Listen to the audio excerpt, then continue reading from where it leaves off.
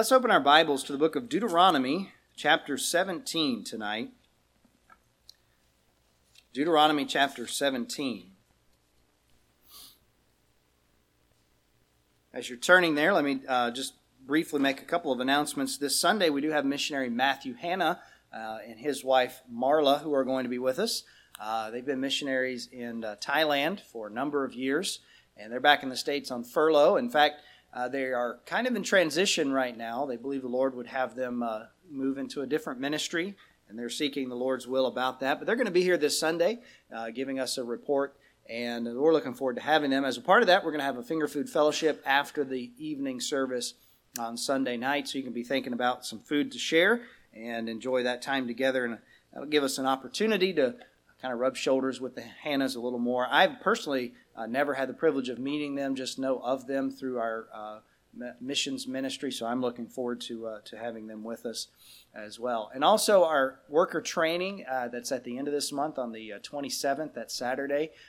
Everybody should have gotten an email about that, and that is for all of our children's workers. It is mandatory for our children's workers and highly encouraged for our safety team members as well. And even if you're not currently a part of that, if you are interested in being a part of that in the future, going through our training is very important. So feel free to sign up.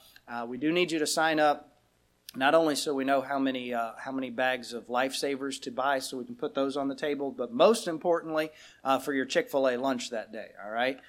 This year, Chick-fil-A gave us a lot more options, so there's about 6 different lunch choices there. Make sure you sign up and tell us which lunch you would like, and we'll get all of that taken care of. So if you did not get that email, or if you are, for whatever reason, not getting regular communications from the church, just let me know, and we'll see if we can't figure out what the problem is and get that taken care of so you can be in the loop. All right, Deuteronomy chapter 17. And we're going to be looking at 3 verses of Scripture tonight, verses 18, 19, and 20. But before we read these verses, let me give you just a little bit of context. At the time that God gave the Old Testament law, Israel was a theocracy. They did not have a king. They didn't have a president. God ruled them directly through his appointed leader, who was Moses at the time. But God knew that there would come a day when the Israelites would not be content with that system of government, and that they would demand that God give them a king. And so God, in his wisdom and in his mercy, included instructions in the Old Testament law for the future kings of Israel. And we find those instructions here in Deuteronomy 17. And included in these instructions were details about the role that God's word was to play in the life of those kings. So look with me now at verse 18. Follow along as I read through verse 20.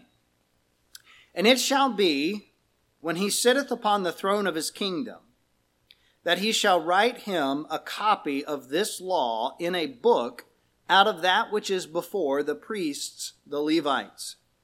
And it shall be with him, and he shall read therein all the days of his life, that he may learn to fear the Lord his God, to keep all the words of this law and these statutes, to do them, that his heart be not lifted up above his brethren, and that he turn not aside from the commandment to the right hand or to the left, to the end that he may prolong his days in his kingdom, he and his children, in the midst of Israel. So according to these verses, every king of Israel was supposed to write out his own copy of Scripture, to keep it with him, and to read in it every single day. And by doing this, he would know how to fear God and how to follow his instructions. And he could lead the kingdom in the way that God wanted. And the result would be prosperity, not only for himself and his children, but also for the nation. Now, the principles that we find in these verses are universal in their application. I understand that nobody in here tonight is the monarch of a nation. Sorry to burst your bubble. But we do have certain privileges as Christians. Those of us who know Christ as our Savior are called kings and priests unto God in Revelation 1 and verse number 6, for instance. And it is just as important for us as it was for the kings of Israel that God's Word play a central role in our lives. The precepts and the principles of the Bible are just as beneficial for us as they were for those Old Testament kings. The Bible is not just a book for kings. It is a book written by the King of Kings for all people. By making application of the truths that we see in these verses to our lives, by reading the Bible for ourselves, by following its teachings, we too can enjoy the blessings of the King's book. Notice with me, number 1, we're going to look at the 5 steps that are outlined in these verses that we can take in order to experience the same blessings. Number 1, first step is to procure it personally. If you want to be blessed by the King's book, you need to start by procuring it personally. That's the first step toward enjoying the benefits of the Bible. Now, let's rewind a few thousand years here, go back to Moses' day, and put ourselves in the context of what's being said here. Back in that time, they did not have printing presses. They didn't have laser jet printers. They didn't even have inkjet printers. They didn't even have dot matrix printers. Some of you know what those are. Some of you will read about them in your history books when you get into high school. They could not download a Bible app onto their tablets because while their tablets were wireless, they had to be engraven. Come on, work with me here. I'm trying. God commanded the kings to produce their own copy, and in order for that to happen, it had to be handwritten. They had to write out, word for word, the law of God for themselves. Notice what verse number 18 says. It says, "He shall write him a copy of this law in a book, out of that which is before the priests and Levites." So he was to borrow a copy from the temple, and he was to produce his own with his own hands. He could not hire someone to do it for him. He could not purchase a copy already written. He, the king, had to produce his own copy. Now, the benefit of this was that they would become extremely familiar with the law through that process of producing their own copy by hand. Your next blank there, the multi-sensory exercise would help them learn and retain the content of Scriptures. There was great wisdom in what God was doing here, not only because of the impracticality of producing copies, but also because by the king going through the physical process, he would be taking in the Word of God in a way that would be very beneficial to him. Now, thankfully, God has not commanded us to reproduce our own copy of Scripture by hand, because that would be a very daunting task. There are approximately 783,000 words in the King James Version of the Bible. An average person writing at 22 words per minute would take approximately 35,590 minutes, or 590 hours, or about, if you're writing 6 hours a day, 100 working days to produce your own copy. That would take a long time. Praise the Lord for Gutenberg and the printing press, right? We can now purchase our own copy of the Bible for just a few dollars or just download it for free on one of our devices. So, since mass producing of Scripture didn't exist in Bible times, there's actually very little mention of physical copies of the Bible in the Bible. There are a few instances here and there that we can surmise where we're talking about physical copies. For instance, Paul asked Timothy to bring him his books, and he said, especially the parchments. It's possible that those were Paul's personal copies of Scripture, but we can't say for sure. Paul told Timothy to give attendance to reading, to exhortation, and to doctrine, and it would not be a stretch to deduce that reading the Bible was included in that, and for that to happen, Timothy would have needed access to his own physical copy. But if we really put ourselves in that position, it's hard for us to imagine a world where owning a book of any kind was rare and very expensive. Most of us have multiple copies of the Bible for every member of our house. I have never seen, and maybe somebody's done this, I just haven't found it yet, but I would love to see someone do a survey of how many copies of the Bible the average Christian home in America has. I know that in our house, we probably have 20 or more. I mean, we just have so much access to Scripture. But with that, there's a danger. And the danger is that we take it for granted. For that reason, here's your next blank, we must apply the principle of Deuteronomy 17:18. Not the command specifically, but the principle here, and be intentional about obtaining our personal copies of the Bible. And that word intentional in the blank there, I think should be our emphasis. That we are intentional about Scripture. And I think there is something to be said for being intentional about our physical copies of the Bible that we have. Now, I'm a fan of having multiple copies of Scripture for various uses. I myself have 5 copies of the Bible that I can just think of right off the top of my head that I have used or am currently using. I have what I would consider my main Bible that I use mostly for personal devotions, and I preach out of it. I have a smaller Bible that I use when I go on visitation, for example. I have a couple of study Bibles that I've used in the past. I'm a fan of having multiple copies, but I do believe there's something beneficial about having that main copy of Scripture that is your Bible. There's something special about having a Bible of your own. And let me just encourage you, if you don't have your own Bible, get a Bible and make it your own. Number 2, to benefit from the King's Book, you need to prize its possession. Prize, P-R-I-Z-E, its possession. If you look at our text here, once the king had made his copy of the law, God said that it was, quote, to be with him. That's significant. That may just seem like a little phrase there stuck in the verse, but it's actually very important. It was not intended to be a decoration or a part of a collection. It was to be a personal, prized possession that he had easy access to at all times. It's to be an important book in his life. You're following blank. The Bible is a special book, and how you view the Bible should reflect that. In other words, it is special. It is precious. It is valuable.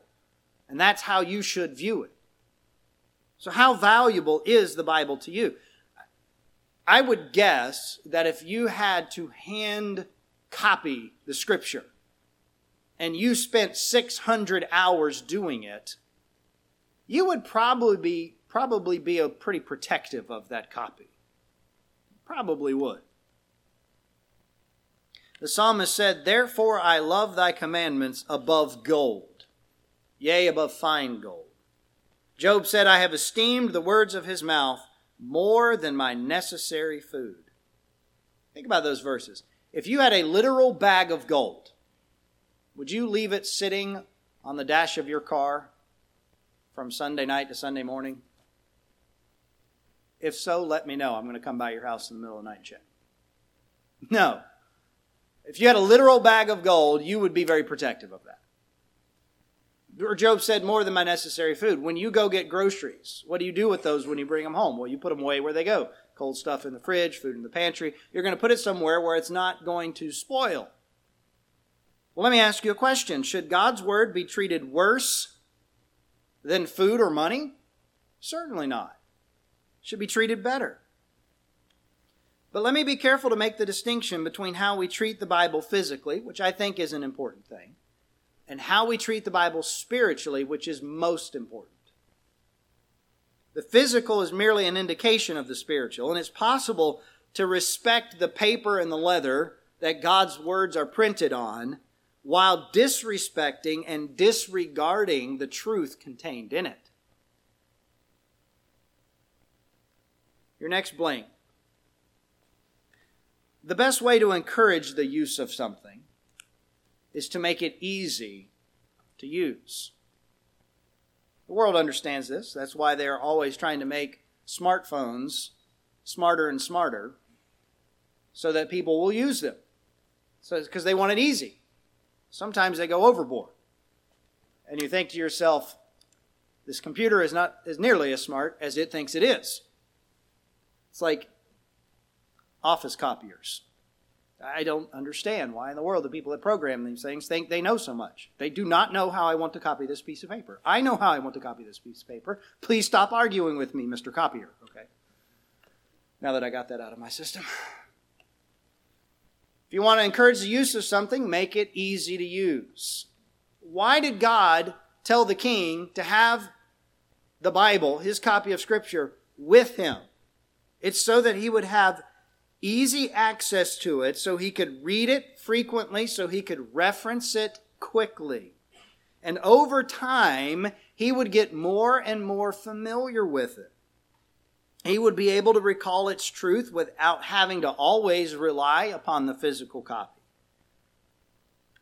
And if we truly view Scripture as a prized possession, then we should familiarize ourselves with Scripture by reading it, memorizing it, meditating on it, so that it makes its way into our innermost being, so that it becomes so close to us, we can truly say it's in our hearts.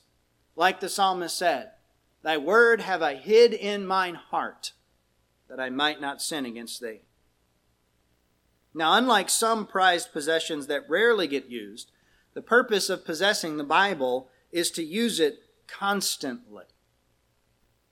Some of you may be collectors of certain things, and there are some things you collect, and they go in a display case, and the only time you ever touch them is when you're doing maintenance or cleaning or something like that. You don't get it out, you don't mess with it a lot. It's part of a collection, and it's valuable to you, but not useful. See, the Scripture is of the highest value, but it is also of the highest usefulness to us. And so that is why God commanded the kings of Israel to take their copies of the law, and the next step was to read therein all the days of his life. Number three.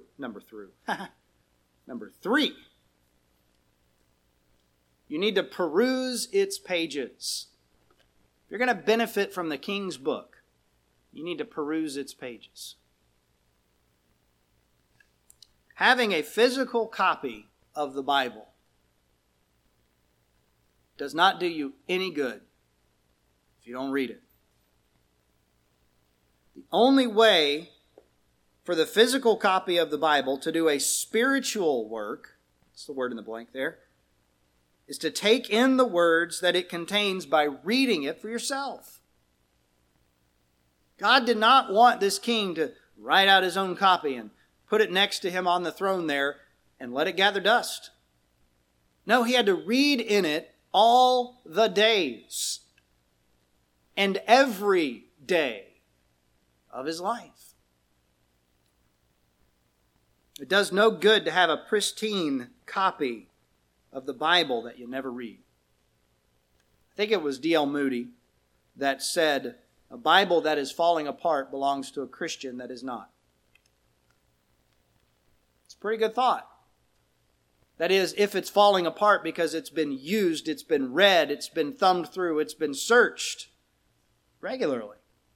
Now, if it's falling apart because you were always throwing it around and you left it under the seat of the car and the windows were down and it got rained on and it's because you mistreated your copy, well, then that's a different story. The point is that we've got to get into the book and let the book get into us. The Bible is not a good luck charm that earns you points with God because you have a copy of it on your coffee table. You must read the Bible. Did you know Jesus was an advocate of personal Bible reading? He said in John chapter 5, verse 39, "Search the Scriptures, for in them you think that you have eternal life, and they are they which testify of me." When he walked along the road to Emmaus with the two disciples after his resurrection, the Bible says that he expounded unto them in all the Scriptures the things concerning himself. The Holy Spirit declared that the people in Berea were more noble than those in Thessalonica, in that they received the word with all readiness of mind and searched the Scriptures daily whether those things were so. They searched the Scriptures daily. Shh. Sorry. Put it on Do Not Disturb, and it decided to disturb me. Paul wrote this in Colossians 3:16, "Let the word of Christ dwell in you richly." 2 Timothy 2:15 says we're supposed to study to show ourselves approved unto God. Over and over again, we are admonished to read, study, and meditate on the Bible. One of the best disciplines that you can establish is a habit of daily Bible reading. Your next blank, the kings of Israel were commanded to read their copies daily. The Bereans were commended for searching the Scripture daily. So let me ask you, is there any harm in reading the Bible every day? Is there any danger in that? So why not make it a goal for yourself that you're going to read some of the Bible every single day? Now, if you miss a day, that's okay. Just pick back up the next day. And when you read it, don't just read it to check off a box on your to-do list and say, okay, I did that. And don't imagine that just because you do check that box every day that you're going to become some kind of a super Christian. We have to read the Bible intentionally to understand it with the purpose of doing what it says. Step number 4. To benefit from the King's book, we need to practice its precepts. We need to practice its precepts. Look back at verse number 19 here of Deuteronomy 17. God was clear that the reason the king was to read in his copy of the law every day was so that he would, here's the phrase, learn to fear the Lord his God, to keep all the words of this law and these statutes, to do them. So the reason for regularly reading the Bible is twofold. First of all, we need to learn how to relate to God properly. That's what it means to fear the Lord. As you read through the Bible, you will learn more about God and how worthy He is of your ultimate respect. A proper view of God is crucial to have a proper view of everything else in life.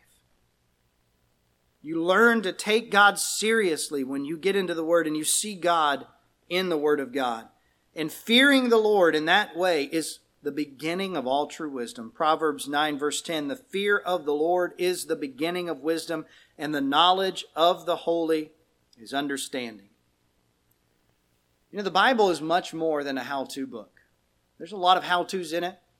There's a lot of instructions. There's a lot of principles, but it's much more than that. It is a personal revelation of God to us. The King of Kings wrote this book so that we could know Him. If all we see when we read the Bible is a list of do's and don'ts, if that's all we take away from Scripture, we're missing the big picture. God wants us to know Him better. And the way that we get to know God better is through the Bible. 1 Peter chapter 2, verse 2, as newborn babes desire the sincere milk of the word, that ye may grow thereby. 2 Peter 3 and verse number 8, but grow in grace and in the knowledge of our Lord and Savior Jesus Christ. We get into the Word, we grow in the knowledge of the Lord Jesus Christ, we know God better. Now, according to verse number 20, there's a link here between verses 19 and 20 here. And the link is this: learning to fear the Lord would ensure that of the king that his heart be not lifted up above his brethren. You see that phrase there? When you have a proper view of God, it keeps you humble. If you have a prideful heart, it's because you don't have a proper view of God. A proper view of God keeps you humble. When you see God for who He really is, you cannot help but see yourself for who you really are. When Isaiah saw God high and lifted up, and he saw the vision of God on His throne, he declared, "Woe is me, for I am undone, because I am a man of unclean lips." So the first reason to read the Bible is to learn how to relate to God properly, to learn to fear the Lord, and that will keep us humble. The second reason for reading the Bible regularly, your next blank, is to follow its instructions, to keep all the words of this law and these statutes, to do them. The Bible does contain many do's and don'ts. They are given by God so that we might know how He wants us to live, and thus how it is best to live. God didn't give us these instructions just because, well, for any flippant reason. He wanted us to know what was best. He wrote it for our good, for our benefit. And when we do what God says and we don't do what God says don't do, we find that God's way is indeed the best way. The thing is, we do not naturally know how to live the best way. We think we do, but sin has corrupted us. So we need our thinking changed. We need our behavior changed. And the Bible is the agent for that change. It is profitable for doctrine, for reproof, for correction, for instruction in righteousness. As we get into the Word of God, we learn what God wants us to do and what God doesn't want us to do, and our behavior can come in line with that. Now, if you are reading the Bible regularly and not changing, then you're doing something wrong. Turn over to the book of James for a minute. Keep your finger in Deuteronomy if you'd like, because we'll be right back there in a moment. But let's look in James chapter 1, where James makes it clear how the Bible should change us. James chapter 1.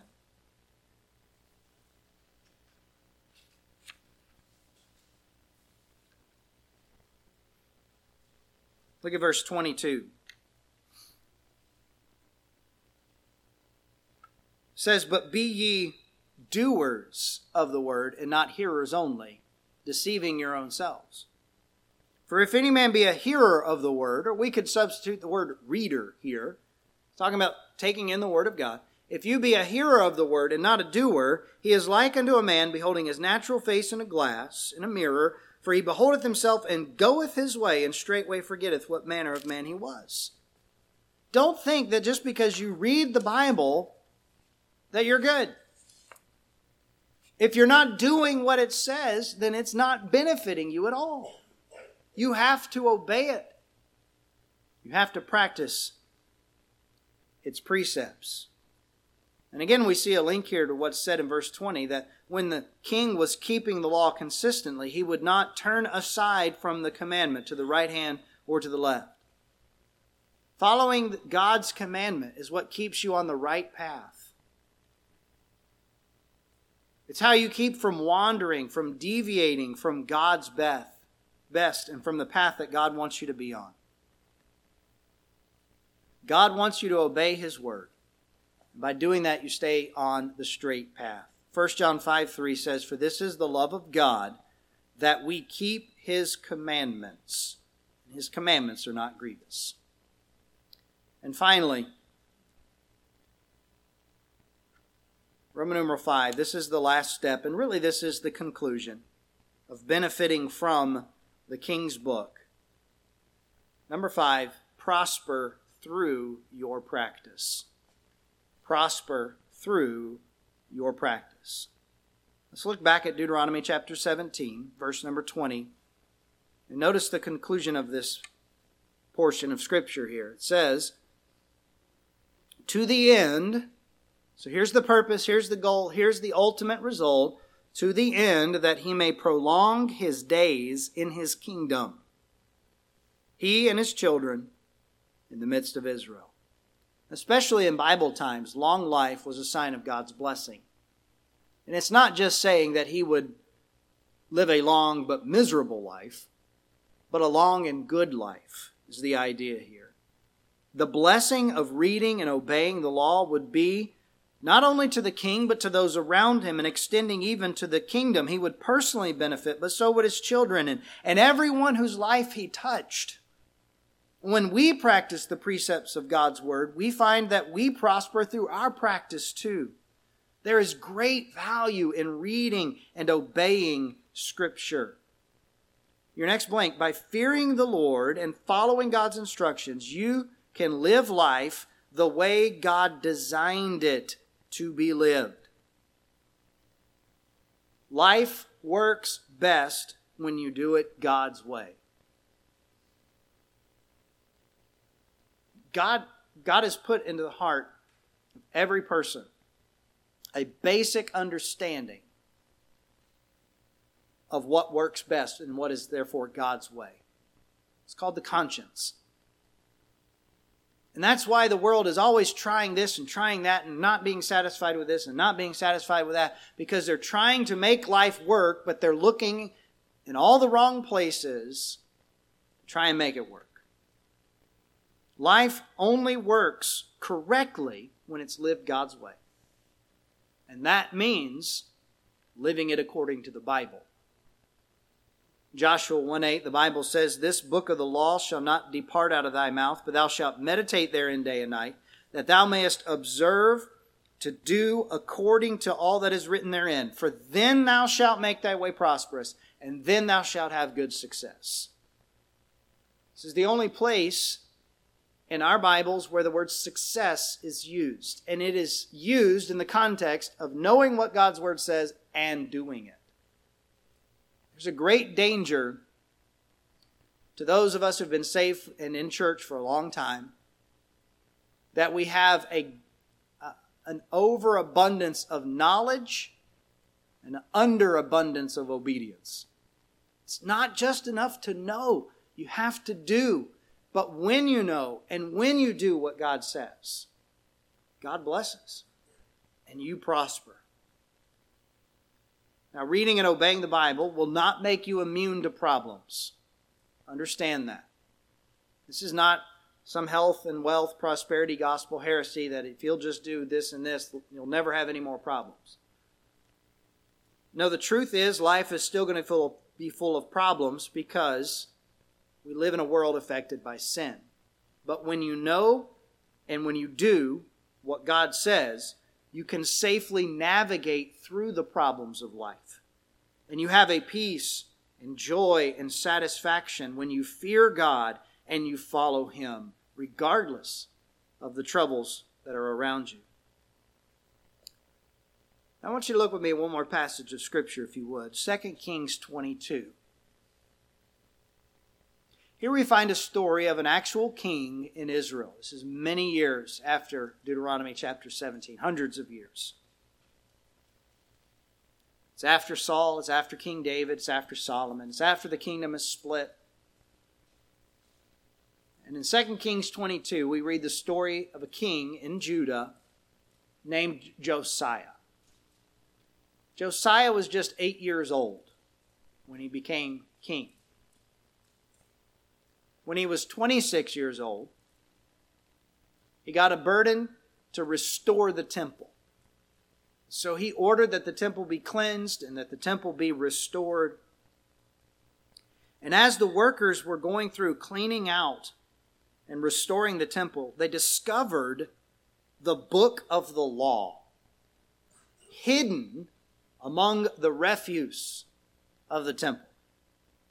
For years, it had been neglected, possibly even generations. And they found it, and they declared, "We have found the book of the law." But if it was hidden there, then we can conclude several things about King Josiah. At 26 years old, he'd been king for 18 years. But in all that time, he had never seen this book, much less read it, much less made his own copy of it. And so they began to read the book of the law to the king. And as they read it, they discovered that the reason the nation had been judged so severely was that they had turned from God to idol worship. And Josiah was frightened and he was heartbroken. And so he cried out to God for mercy. And God responded. Look at verses 19 and 20 of 2 Kings 22. And let's read God's response to King Josiah when he responded to God's word properly. God says, because thine heart was tender, and thou hast humbled thyself before the Lord, when thou heardest what I spake against this place and against the inhabitants thereof, that they should become a desolation and a curse, and hast rent thy clothes and wept before me, I also have heard thee, saith the Lord.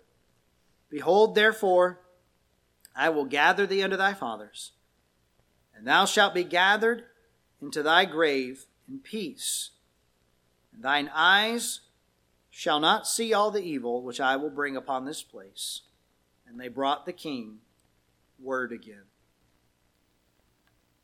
When Josiah read the Bible, he learned to fear God and follow God's instructions. He humbled himself and he obeyed. He did not turn from the commandment at this time. And the result was God's mercy and blessing on the king and the whole kingdom. When we fear God and follow His instructions, we too will prosper through our practice of God's precepts. You know, it used to be that only kings and the very wealthy could even afford to have books. Some books would cost the equivalent of an entire year's salary. They were so expensive to produce. But thankfully, that's not the case any longer. Because the Bible is not a book just for kings. It is a book that the King of Kings has given to the world so that all might know Him, so that we might be saved from our sins, so that we might live a life that honors Him.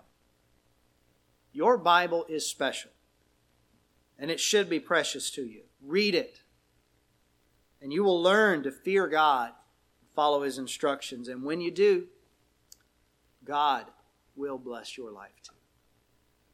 Heavenly Father, we thank You that You have given us a book. And in it you have shown us Yourself. We also see ourselves for who we really are.